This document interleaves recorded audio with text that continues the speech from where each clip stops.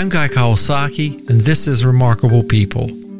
Our team is on a mission to make you remarkable. Helping us today is Audrey Arbini. She is a pioneer in the field of sonic branding. She has been the music supervisor for NBC's coverage for the last 7 or so Olympic Games. In fact, she's won 2 Emmys for her work with NBC.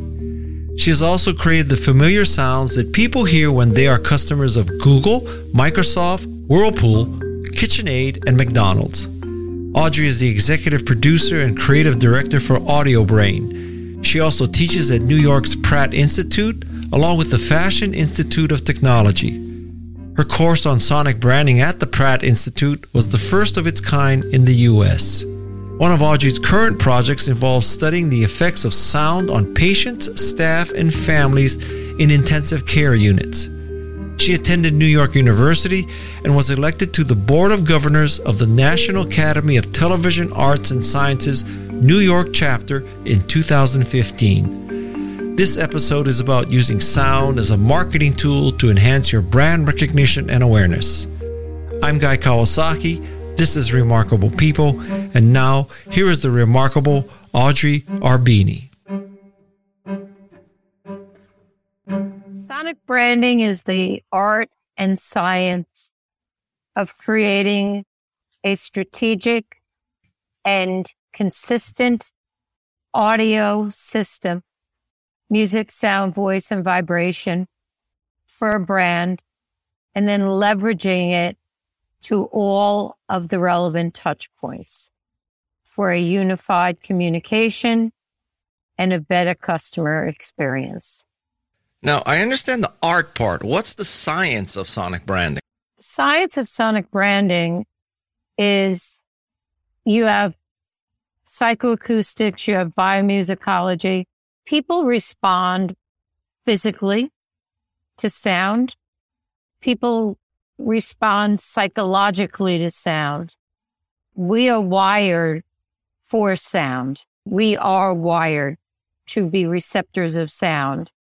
And we do a lot of science research around those sounds that we create. We used to involve the clients in that. Now we present it to them because it's pretty heady when we want to make sure that there's that emotional feeling. When you can create that emotional feeling, that would be in your psychoacoustics. So there is a science to it. There is a methodology to it. There's branding to it. There's creative to it. There's strategy to it. And does it touch all points? Let's take a car example. Let's say you're doing sonic branding for a car. Does it start with the noise that it makes when you sit inside the bings and the pings, and then you start the engine and then your console is coming alive? Is it every single sound is planned? Usually, yes. Because what we do is we do a discovery and a research phase. So we want to make sure that we understand the brand, where the brand is going, what the brand stands for. So if it's a bank and they're secure, we don't care about that. That's table stakes. You should be secure if you're a bank. But what we do is we do a tremendous amount of research. And sometimes there are sounds that are inherently built that are in the car. You can't control certain sounds, but you can control a tremendous amount of them. But from there, we'd have a sound logo that is consistent. So what we do is we create a framework, we do concepts, we create a sonic filter. Think of it like a blueprint, like a foundation of a house. By the time we start writing, we know what that brand, the portfolio of sound is going to be like. And when we do a product sonification, we usually do all of the sounds. And we make sure that they're consistent. And we have to understand what environment they're going in, what frequency they're going to be at, what type of files they're going to be. How many times are they going to be heard? Is it a sound that's going to be heard once? Is it a sound that's going to be heard 1,000 times? These are all considerations that we would do with sounds, say, in a car. And walk me through the process. So are you typically meeting with a CMO or a product manager or the CEO? I mean, how do you get this data to formulate the sound? Is it just like being an ad agency, or you're a sound agency? Oh, we're not an ad agency. We're sonic branding specialists. So think of it as having a pair of custom shoes made for yourself. This won't go for any other brand. And what we do, the jobs come in from the CMO, the CEO, the designer, the lead designer, and a lead product designer. It comes in from corporate. It comes in from a lot of different places. But at the end of the day, we sit down together. They give us the mission statement. They give us the style guide. Because if you were doing a visual identity, your fonts wouldn't all be different and your colors wouldn't all be different. And there's photography wouldn't all be different. It would have an aesthetic to it. And that's what we're creating. And we work with the team to find out what they stand for. And we look at all the competitors to make sure that we're not creating something that's maybe authentic for them, but is very similar in sound to what someone else is doing. So we look at all of that as well. And we understand the objectives and where it's going to go now and where it's going to go in the future. So we'll start with whatever touch point. Once we have that information, we create a sonic mood board, we create creative concepts, and we come up with a framework for the sound. We use sound that we develop, which resonates with them, is the foundational sound. And from there, we could create a sound logo, product sounds. We could create different styles for a child, for a heartfelt and emotional, for a party and energetic, for virtual reality, for a chatbot, voice branding. But the main filter is already set. So all of these things will sound like they belong to this brand. They won't be out and one-off. We'll do this event. We'll do this product. We had a client that had 4 of the same product in this one line, and they all sounded different. So why should there be 4 shut down sounds? That makes no sense. It's their closing sound. And when we did Whirlpool and KitchenAid, it got major write-ups because of Whirlpool was the caregiver. KitchenAid was the maker. They sound different because they represent different characteristics. And yet there are parts within it that are maybe a similar gesture here and there because they are all part of the same brand, Whirlpool. So it got big write-ups. It got The Atlantic. It got Wall Street Journal. It got the Times UK.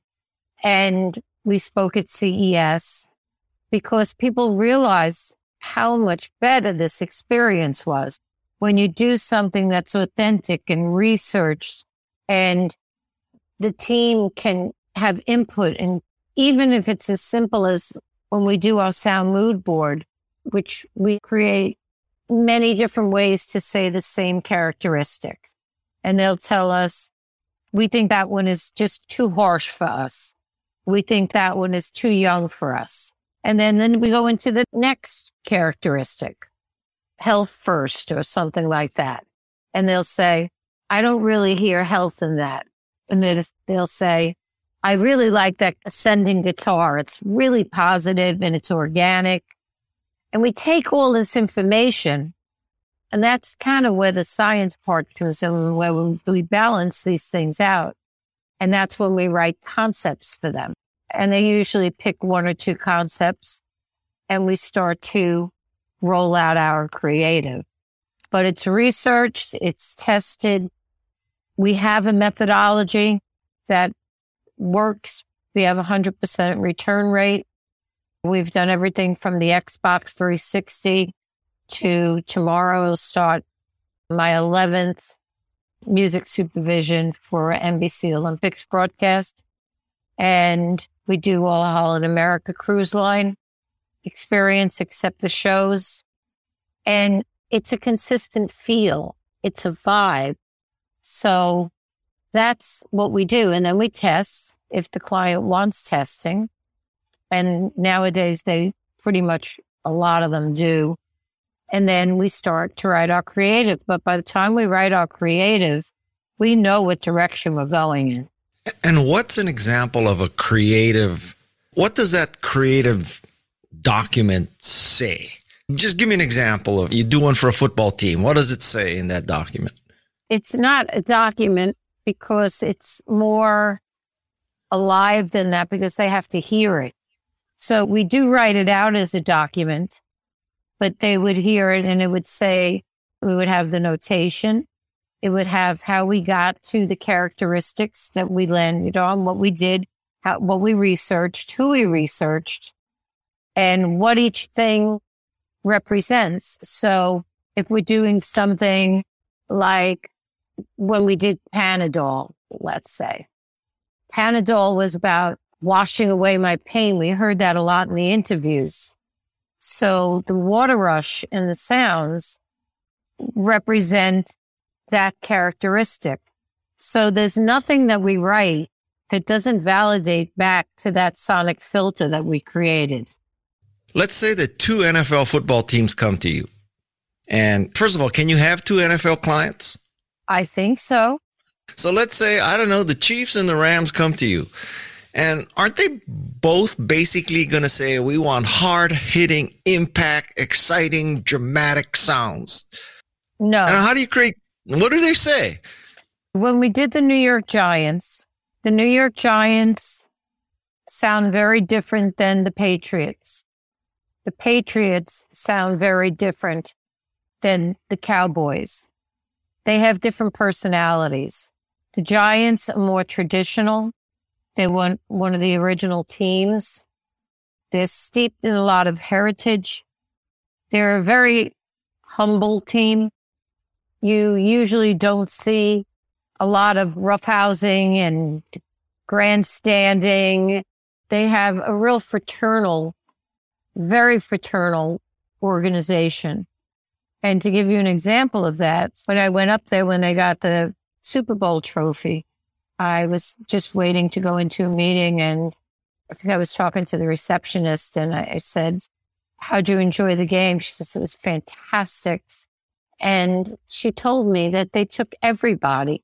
When you go there, they're so respectful and they're so humble and so appreciative. And you go to the Cowboys, and the Cowboys are very razzle dazzle. Like there's nothing wrong with that. They just have a different personality. The Bengals right now, there couldn't be a bigger underdog than the Bengals. You know what I mean? The Bengals would sound different. So we assess their personalities. Just because they're football teams, we will make that big piece, but they won't sound identical. One might be flashier. The Giants one, which I don't know if I sent you or not, is a combination of traditional. It's also contemporary. So that blends its heritage with its modernism. And that's how we work our brands. We live them. We are the specialist of their sound. We look at every single thing and everything that they're about, so that by the time we write, we know who we're writing for. You mentioned that you test these sounds. How does that happen? Testing can be on a variety of levels. Depends on the brand. It could be a smaller brand or a brand that just wants to test internally. And so they have their own people listen to the sounds and test them on the product and choose them. We test them for optimization to make sure that they're not making a lot of noise, to make sure that they're at the right frequency, to make sure that they're going to be able to scale up and scale down. Because if it's in a big environment like a theater, it's going to sound very, very different than it is on your phone. We make sure that the quality is there. Then we have outside testing, and that's something like what McDonald's did. And we didn't do the testing. We participated in the testing. And the one that we did, the self-serve kiosk that we did, the prototype, they said, oh, that one, the colors are more vivid. The colors were not more vivid. It was on brand. It was researched and it was developed in the right narrative. They said, oh, the time to order was shorter. It was not shorter. It was on brand and it was researched sound that fit exactly what it should. They saw things that they didn't see in the other 3 kiosks that were in all of them. But in that one that had the branded sound, they said, oh, you added the food going into the bag. And we didn't do any of that. So there's that kind of testing. And then there's very high quality analytical a service that we use that can test with 500 people and do test sampling. And that's much more high end. And so it just depends on what the client wants. And some have in-house testing groups, like Toshiba.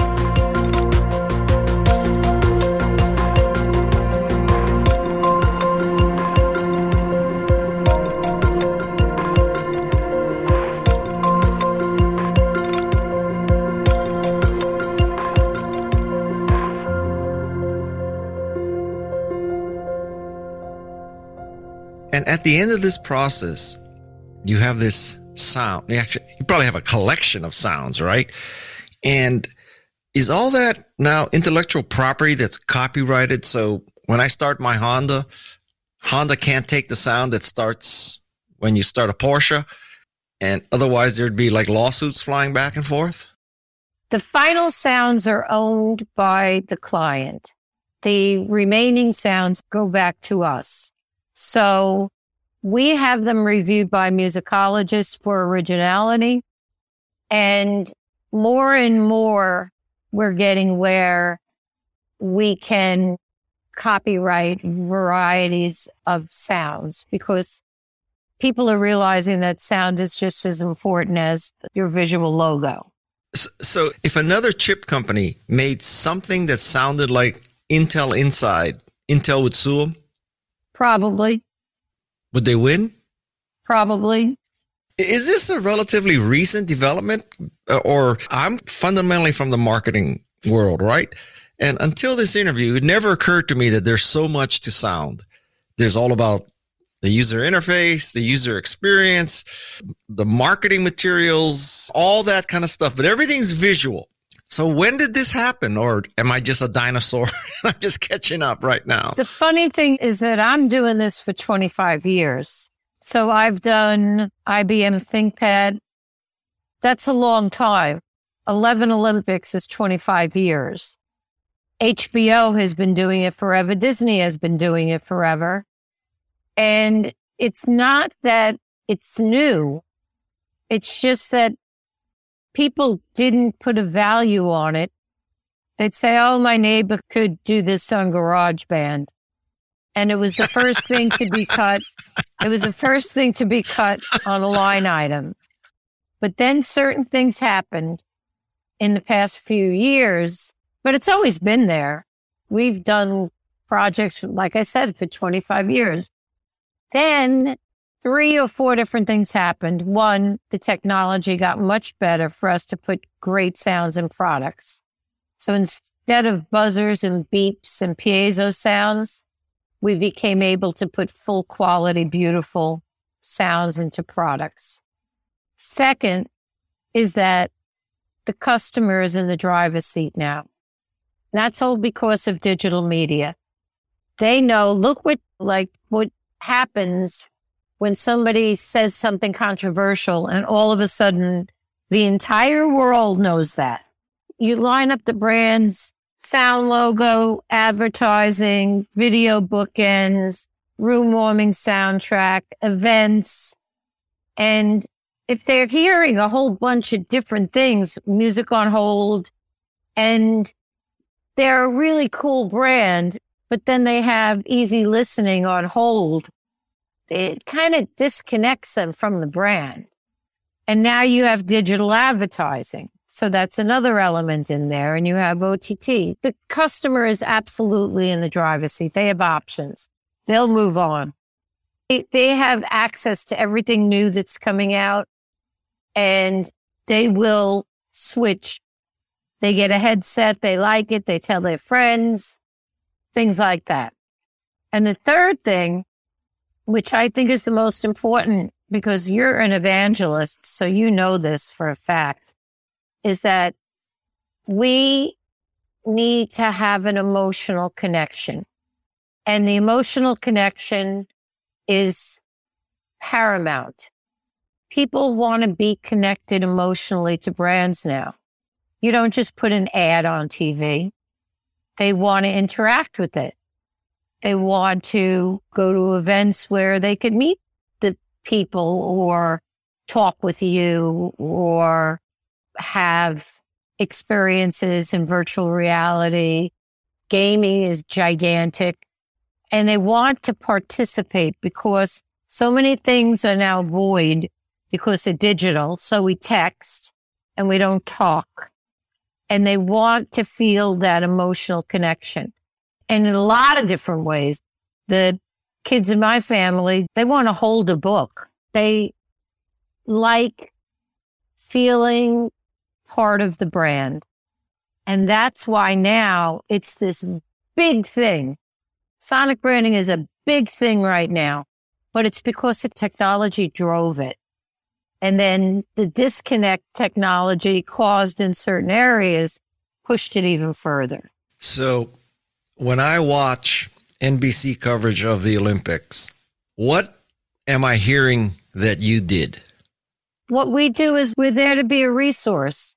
We work with NBC's internal team, and somebody has a story, and we put together music that fits that story, and they choose what they would like. We go and we look at the footage, and we try to help them make the right choices that they want to make. And we know that all the music is suitable for the Olympics, and the Olympics is a brand, and they're fantastic to work with. When you say NBC has a story, are you saying the big picture story of the entire Olympics, or this is the story of one athlete that they're featuring? Both. I could remember years ago, you would have an athlete that nobody knew and nobody expected to win, but their story was really interesting. And all of a sudden, people wanted to see them. They cared about them. And that's the whole thing, whether it be the Olympics or anything else. You want people to care.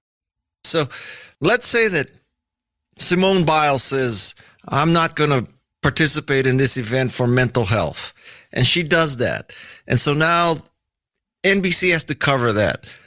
And you're right there side by side creating sounds for that story that just happened a few hours ago? No. And I can't talk too much about NBC.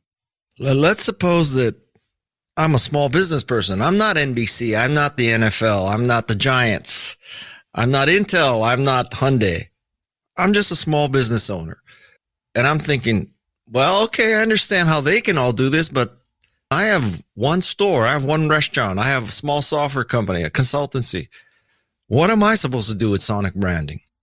What you're supposed to do with Sonic branding is, who are you? What are you about? I teach Sonic branding The first exercise I have my students do is to brand themselves.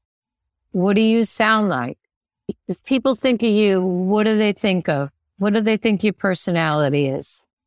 And you'll have a few different characteristics that are definitely you. Like me, pretty assertive, loud. I get things done. I'm very passionate about what I do. So let's say I'm very dependable. I'm going to get it done. It's going to be right. I have a composer who's very dependable. He's very quiet. You don't even know he's there sometimes. His dependable would sound different than mine. So I ask them to brand themselves. Bring me in music that represents you. When people think of you, this is what they think of. When you think of you, this is what they think of. And then they find that it's a lot harder than you think. But once you get to those characteristics, like if I were branding you, I'd want to know your personality, your legacy, your leadership, you're an author, you're a leader. We would work with you to see what that meant. What does leader sound like for Guy versus what does leader sound like for Audrey? I'm not comparing me with you, believe me. But you should aim higher. No. And then we would have walk-on music. So when you went to a book signing or you were speaking at a conference, there would be your sound. It wouldn't just be Yellow Submarine like it was for IBM that really upset them. We would have a room warming soundtrack. So before they came in the room, very discreetly, we were setting it up for the Guy's sound. So bookends. What? So are you saying that if I did this right, when I agree to do a speech, I should say, okay, this is what I want you to play during the break before my speech. This is what I want you to play when I walk up. And this is what I want you to play when I walk off. I should be at that level of detail? Oh my God. Am I lacking? I'm nowhere close to that. Sometimes companies do ask, what do you want your, walk-on music to be? I don't know. So I should brand you. I tell them, play Queen. We are the champions. No, I mean, if you had your own sound, we've branded authors before. We've done a lot of podcasters now. I would say 75% of our clients do walk-on music. Really? Yeah. And they'll do different versions for different people, but they're all similar. I feel so suboptimal, Audrey. Oh my God, you ruined my day. So what do you do for a podcaster? What should a podcaster do? We do the same process we do for everyone else. We do a room warming soundtrack because people are going to be filing in to hear them speak. For their podcast, we do a podcast open. We do transitions for when they say, this podcast is brought to you by whatever, or my next guest is so-and-so, and then a closeout, and then a walk-on for when they go speak places. And Emily Binder from Beetle Moment, and she said, Audrey, 2 things happened to me. One, I was speaking and they were playing my music before, like, I was speaking. And somebody went up to them and said, is Emily speaking? That's Emily's music. And then she did another one for where they didn't play her music. She said, and it felt really weird because she's so used to, and her audience is so used to her music. And it's great. I'll send it to you. I'll send you two podcasts. They're great. I feel like such a failure right now. Oh my God. Oh, stop it. You're a failure. You gotta be kidding me. So let me ask you, let's suppose it's a hypothetical podcaster, and says, all right, Audrey, how much is this going to cost me? So how much does it cost a podcaster to do this? Roughly. I'm not going to hold you to this, but I'm just curious. Is it hundreds of thousands of dollars? Because no podcaster can afford that except Joe Rogan, and you probably don't want to do Joe Rogan. Not today. We'll put some Neil Young music for Joe Rogan. We're all about making it work. Yeah.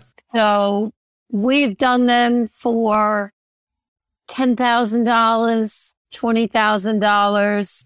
You know what I mean? They don't have the money. Yeah. We'll see what they have and work with what they have. Maybe we don't do all of those things, but we make sure that they get a sound, at least their podcast open, and then they could use that as their walk on. If it was Joe Rogan, yeah, we charge him more money. But I'm talking about your general podcaster. No, it's pretty reasonable. And it means a lot to them. I'm afraid to tell you what we did for the music for my podcast. So what do you think we did? I went to some royalty-free music sites and bought music. And I bought some and I played it with the rest of the team. And we said, okay, so this one is it. And we just went for it. That's it. That was so, I don't know if we paid $10 for that thing, something like that. And that was it. And what happens when somebody else uses the same piece? First of all, it's not clear to me that I would ever notice that, because how would I know if some other podcast has my music? But you're right. That could easily happen. But it's not you. It's not you uniquely saying Guy Kawasaki. Our music says your characteristics, your intelligence, your leadership, your authorship, your career, what makes you and nobody else.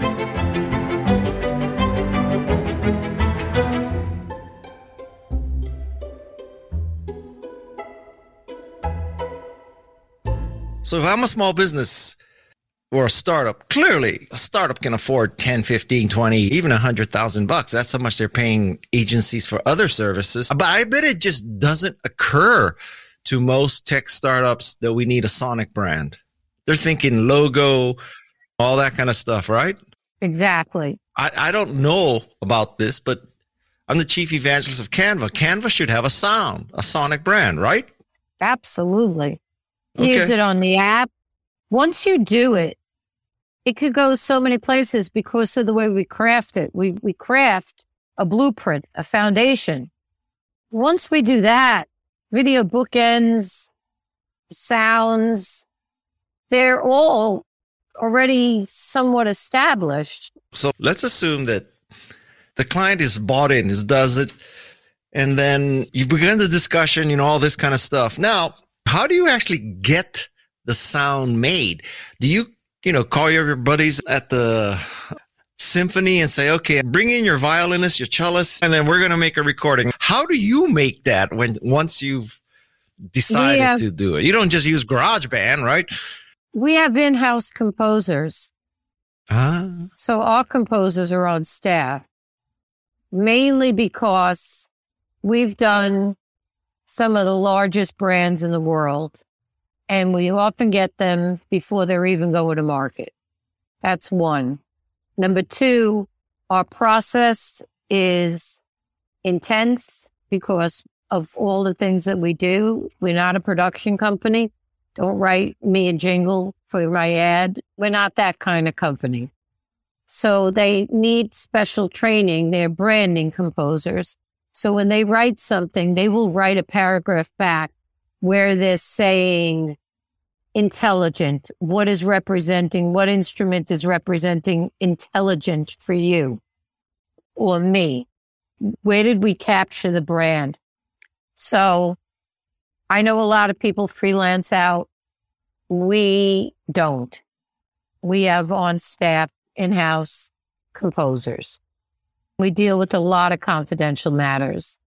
Let's say that we'll take off the table clients, past or current.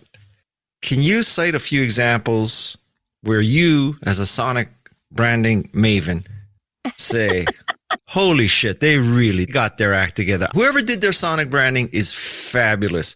So we can say, all right, so, this is who has good sonic branding, just so we know.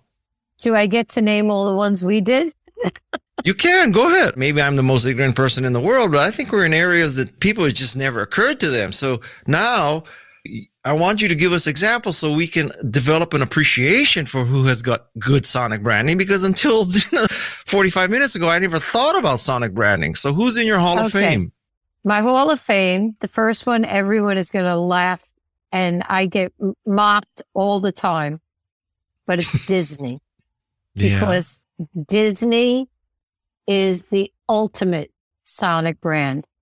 If you call up for that Disney cruise, you can fly. I'm telling you, while you're on hold, you're going to believe you can fly. Everything, when you walk out, when you're in the park, when you're walking up the ramp, when everything is sonically branded in a very consistent way, in an amazing way.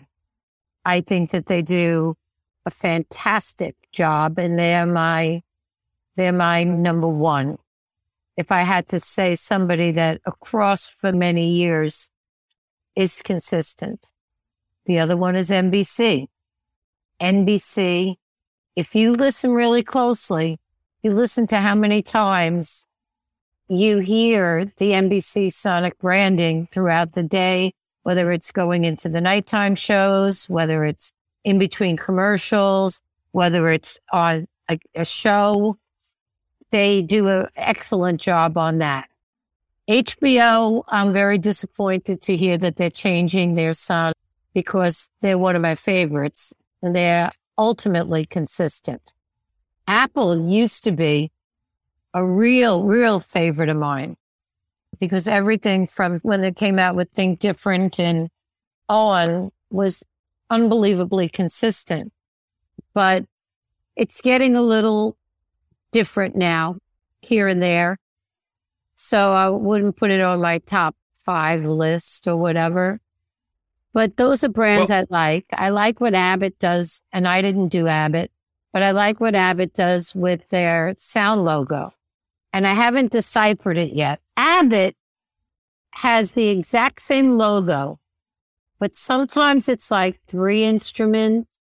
Sometimes it's 1 instrument, but it's the exact same logo.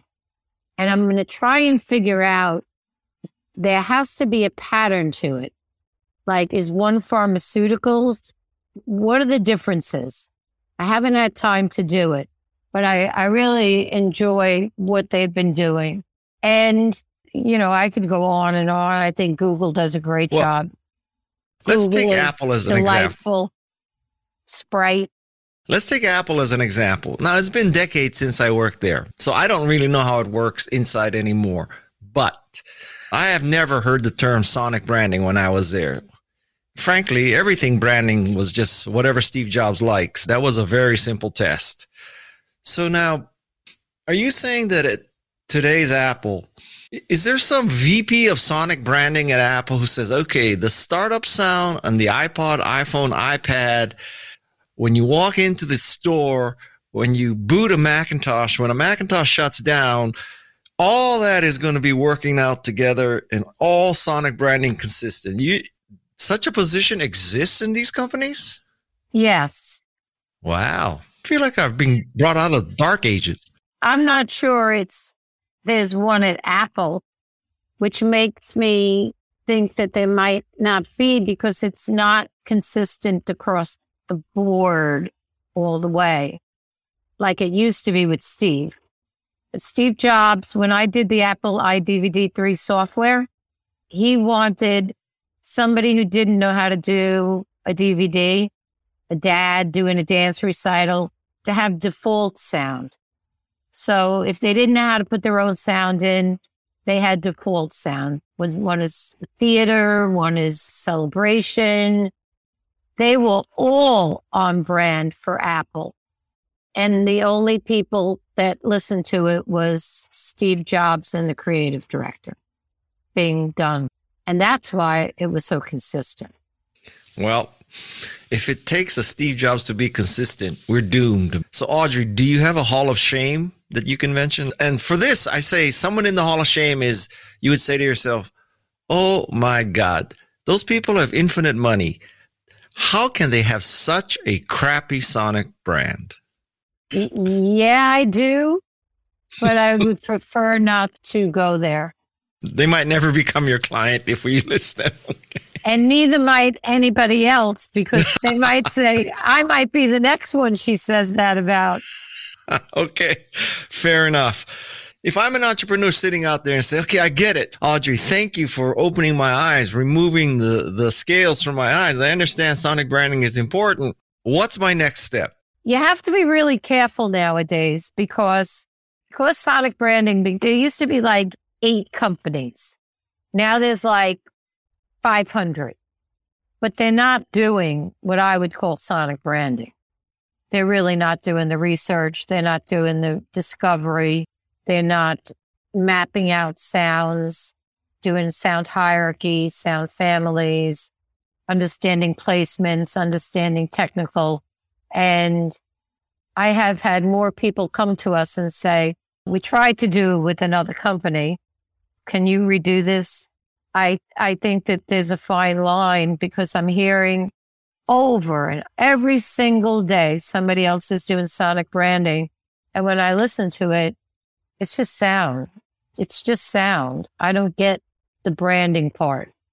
So I would start with, who am I? What do I stand for? What does my brand stand for? Then I'd go to the strategy part. Where am I trying to move to? Am I trying to make my company feel younger? Am I trying to be more global? Am I trying to repair something, a perception that somebody might have? What is the strategic part of it? And you would be surprised, Guy, how many people are calling. And this is more on the corporate side, because product people have used product sounds for a long time, but on the corporate side, and they'll literally say, I don't know anything about this, but Amen. I know I need it. So we'll start them off and we'll ask them to send us everything. Mission statement, style guide, commercials, and we'll do our own research too. And we'll pull it all together and their competitors, and we'll show them the spot that they can own. And then from there, they decide. They'll decide, yes. And so we'll put sound to it and we'll test some sounds and see what's resonating with them age-wise, tempo-wise, instrument-wise. Are they global? Are they local? We just did somebody that's from Alabama, and being from Alabama is a big part of this brand. So the music, the sound sounds like Alabama, where somebody else will say, I'm a global brand. This has to work across the board. Is there any danger that a sound profile doesn't translate cross-culturally so that it would be a faux pas in one country? Or is sound sort of neurological and it just translates across all humans? We do our research, so we figure that out. Where is it going? We're doing something right now. It has to work. When we did the Xbox, it had to work around the world. There was no faux pas there. There was a lot of research done on testing sound to make sure that in Japan, they enjoyed it as much as they did in Italy, and they enjoyed it as much as they did in Scandinavia, that it was working globally. And then you have other brands that we will do the sound logo, and then there's like a brand melody, and we may use an oud in Dubai or a guitar in the UK. So we start to localize on, say, the music for the commercial, like do a Latin version or do an Asian version. And there we can get localized so that it is global. The sound logo is global. The melody is global. but the instrumentation and the voice and the feel and the type of sound that would come from that country is within that music. I don't want to cross sensory lines, but you have opened my eyes to sonic branding. Is that a good metaphor? Is that a good thing? I had no idea. Probably everybody listening to this podcast and, Guy, you are such an idiot. You had no idea about this. And I didn't. This is very, very That's why we're going to do your sonic branding. You are? Yeah. Should I send you $10,000 right now? I hope you enjoyed this episode with Audrey. It's got me thinking about the sonic branding of remarkable people. Perhaps you'll see some changes in the future. Until then, the Remarkable People team is on a mission to make you remarkable. The team includes Jeff C., Peg Fitzpatrick, Shannon Hernandez, Madison, the drop-in queen of Santa Cruz, Nismer, Alexis Nishimura, and Luis Magana. Until next time, mahalo and aloha.